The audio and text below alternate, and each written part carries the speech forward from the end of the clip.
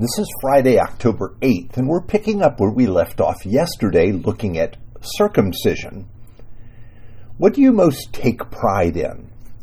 Is it an achievement? Or perhaps the level of success you've reached in your career?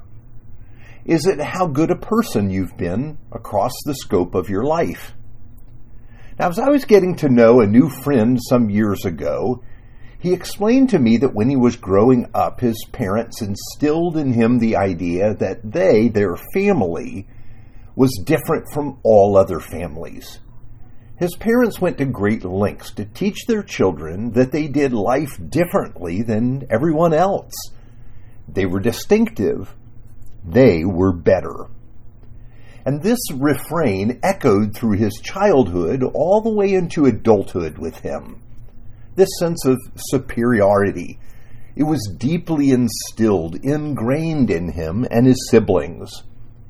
Now, as you might imagine, this belief had a huge effect in all of his relationships, his marriage, and his friendships all those years later. Now, here's our text for today. Your whole self, ruled by the flesh, was put off when you were circumcised by Christ, having been buried with him in baptism, in which you were also raised with him through your faith in the working of God, who raised him from the dead. Now, this idea of circumcision that we looked at yesterday was deeply woven into the way the Jewish people looked at themselves and the world. It's true they were a chosen people. God called them to become priests for the world, to carry his word, to show forth his character. But among the Jewish people, there was a deep and all-consuming pride that accompanied their calling. The sign of this status was circumcision. Now, it's true that the Lord had commanded Abraham to circumcise himself, and also Isaac his son, and then the generations after were to follow suit. This mark would be carried forward through the generations as the mark of identification for the chosen people of God. But their status, well, that had nothing to do with them because, remember, God chose them. But instead, it became a source of national and personal pride for the Jewish people. They viewed everyone else as uncircumcised. That meant unwashed and dirty. They drew strict lines between themselves and everybody else, the clean and the unclean, God's people and the people who were outside the camp. Again, circumcision was the sign, the status sign for them. So even when the gospel went out into the world, the Jewish people, even those that became believers in Jesus, had difficulty in walking away from the pride they had in their position, in their circumcision. And two things resulted. First, after coming to faith, they were tempted to return to the keeping of the law as the measure of their life in God. Grace was difficult for them to appropriate, given the pride they held in their status as circumcised people of God. This became a problem at the church in Colossae. The new believers were told that it was good to believe in Jesus, but the real purpose of the gospel was to improve their ability to keep God's law. Life was all about the law, and not so much about Jesus. This is why we hear Paul at this point talking about a circumcision not done with human hands, a real cleansing that is done by Jesus when we are identified with Jesus in baptism. Now here's the second problem. The second problem was that the Jewish believers often pressured the new Gentile believers to become circumcised too. This was the scandal that hit the church in Galatia. During this time, they were being told that Jesus was not enough. And though the people had started their faith with Christ, they needed to add something to the gospel.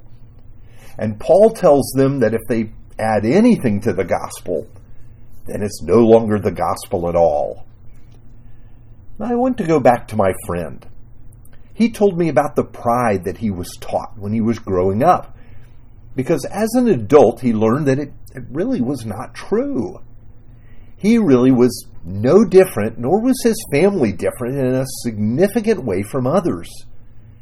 But the pride in this created in him a change in his relationships, and it also hurt him. Now, he wanted me to know this because he wanted me to help him be on the alert for any actions on his part that came from this misbelief. He wanted real friendship. Now, as I think about that, Paul is trying to keep the church focused on Jesus. Jesus is the source of the fullness of our new life in God. I need to return to those first questions that we started with. What do you most take pride in? What about you most commends you? It may be the very thing that keeps you from seeing how much you need Jesus. This may be what stands in the way of you enjoying the grace of God and also entering fully into community with others.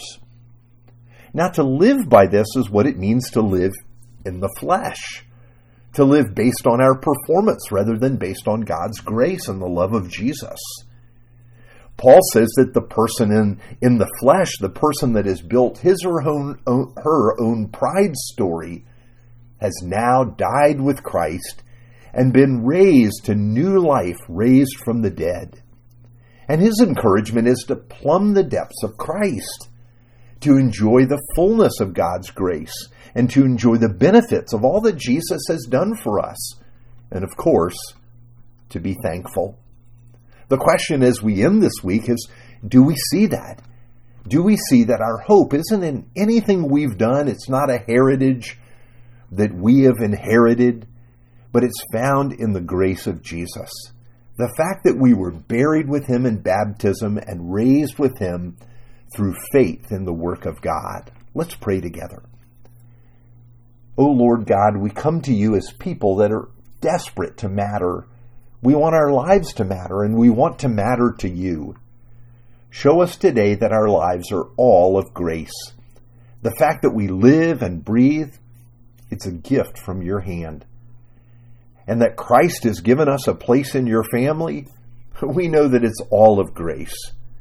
Fill us with gratitude today for your goodness, for we pray in the name of Jesus. Amen.